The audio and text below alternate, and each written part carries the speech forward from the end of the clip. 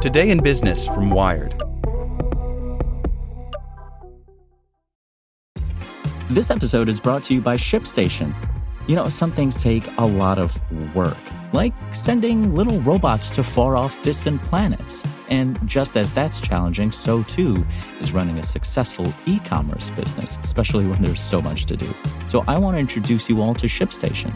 Now, I love using ShipStation because of its easy-to-use dashboard, which makes managing orders and printing labels a breeze and super smooth. Oh, and the customer service is just out of this world.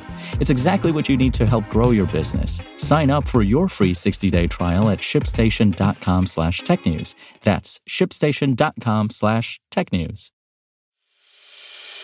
As a longtime foreign correspondent, I've worked in lots of places, but nowhere as important to the world as China. I'm Jane Perlez, former Beijing bureau chief for the New York Times. Join me on my new podcast, Face Off, U.S. versus China, where I'll take you behind the scenes in the tumultuous U.S.-China relationship. Find Face Off wherever you get your podcasts. Today in Business from Wired. Meta's failed Giphy deal could end big tech's spending spree. There was a time not so long ago when Meta's big money deal to acquire Giphy would have been waved through. No more. By Morgan Meeker. Instagram, sure. WhatsApp, go nuts. But don't mess with GIFs. That's the strange position taken by Britain's competition watchdog in choosing to block Meta's takeover of GIF repository Giphy. Meta, the UK's Competition and Markets Authority, CMA ruled, must now sell all the GIFs, just 19 months after it reportedly paid $400 million for them. It's a bold move, and a global first. Never before has a tech giant been ordered to press undo on a completed deal rather than pay a fine or make promises about how the newly merged businesses would operate. Meta, the parent company of Facebook, isn't pleased. A spokesperson says the company disagrees with the decision and that it is considering all options, including an appeal. Usually a cautious bunch, lawyers agree that the CMA's decision is a significant moment in the global regulatory wrangling of big tech, as it means deals that slipped through in the past may now have a new bar to clear.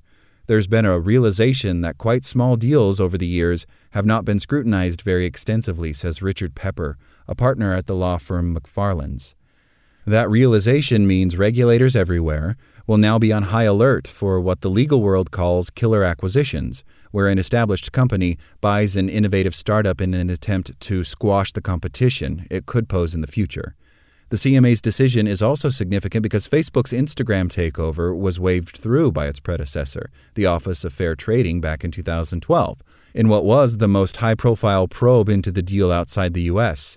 The same worldwide enforcers that allowed Facebook to suck up Instagram and WhatsApp are now very wary of even small purchases by the major platforms, says Eleanor Tyler, a legal analyst at Bloomberg Law, a legal research company. What this shows is a change in attitude, and that's critical. Compared to some of Meta/Facebook's other well-known acquisitions, Giphy is small fry. WhatsApp cost it $19 billion in 2014. Oculus VR was $2 billion, also in 2014. And Instagram, just $715 million in 2012. But regulators are starting to take the attitude that smaller acquisitions can also damage competition. I think of serial acquisitions as a Pac-Man strategy, Rebecca Slaughter, U.S. Federal Trade Commissioner, said in September. The collective impact of hundreds of smaller acquisitions can lead to a monopolistic behemoth. Giphy might not be the whole game, but it's arguably a crucial pellet for Pac-Man, or Meta CEO Mark Zuckerberg, to gobble up. When anyone on a major social media or messaging platform, TikTok, Twitter, Tinder, Slack, or iMessage, wants to send a GIF, they are almost always using animations from Giphy, or its rival, Google-owned Tenor. In a blog post, Meta said it bought Giphy to help users on Instagram express themselves. The CMA said the deal could result in another side effect, giving Meta power over its competitors to either deny them precious gifts or to demand data in exchange. This concern, however, only formed half of the CMA's argument. While cautioning about reduced competition between social media platforms, the regulator simultaneously warned about its impact on a market which doesn't yet exist. The CMA said Giphy had the potential to rival Facebook in the UK advertising market if it had not been bought. Before the merger, Giphy had launched innovative advertising services, which it was considering expanding to countries outside the U.S., including the U.K., the watchdog said in a statement, citing gifts that Pepsi and Dunkin' Donuts had created to promote their brands. This is the interesting bit, says Peter Broadhurst, a competition partner at law firm Crowell & Mooring, who labels the CMA's targeting of a deal involving two U.S. companies as expansionist. Giphy wasn't generating any revenue in the UK, he says, but the CMA found evidence, not particularly strong evidence by the sound of it, that it might have tried to sell advertising in the UK at some point in the future, and they felt that's enough for us. The decision also shows that the UK regulator, emboldened by Brexit, is ready to assert itself on the global antitrust stage, says Pepper. In the UK, we have an unusual regime that gives the CMA quite a broad set of powers to intervene in a lot of transactions, and it has been using those powers, following Brexit in particular, to respond to smaller deals. The decision isn't a total surprise either. The CMA has been carrying out an in-depth probe into the Giphy acquisition since April 2021. In September 2021, Facebook responded to the investigation's provisional findings by questioning Britain's jurisdiction over the deal in a document published by the UK government. The facts in the present case are simple, Facebook said. Facebook and Giphy do not compete in the UK, and there is no overlap in relevant commercial activity giving rise to a competition concern. Meta is now facing a growing trend where mergers are being flagged by countries to which the deal has no significant connection, believes Tyler. She adds that the European Union and its member states are also beginning to look at deals taking place far beyond their borders, pointing to Austria's referral of Meta's acquisition of customer service platform Customer to the European Commission in March 2021.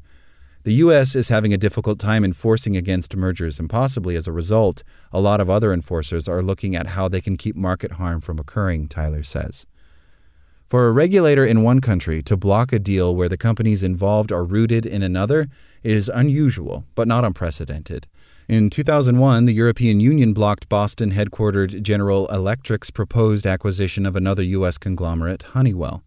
In 2018, a Chinese review scuppered plans for U.S. semiconductor company Qualcomm to swallow Dutch rival NXP. In May 2021, airline software companies Sabre and Farelogix failed in their appeal against the CMA's decision to block their merger, even though Farelogix had no UK customers or turnover.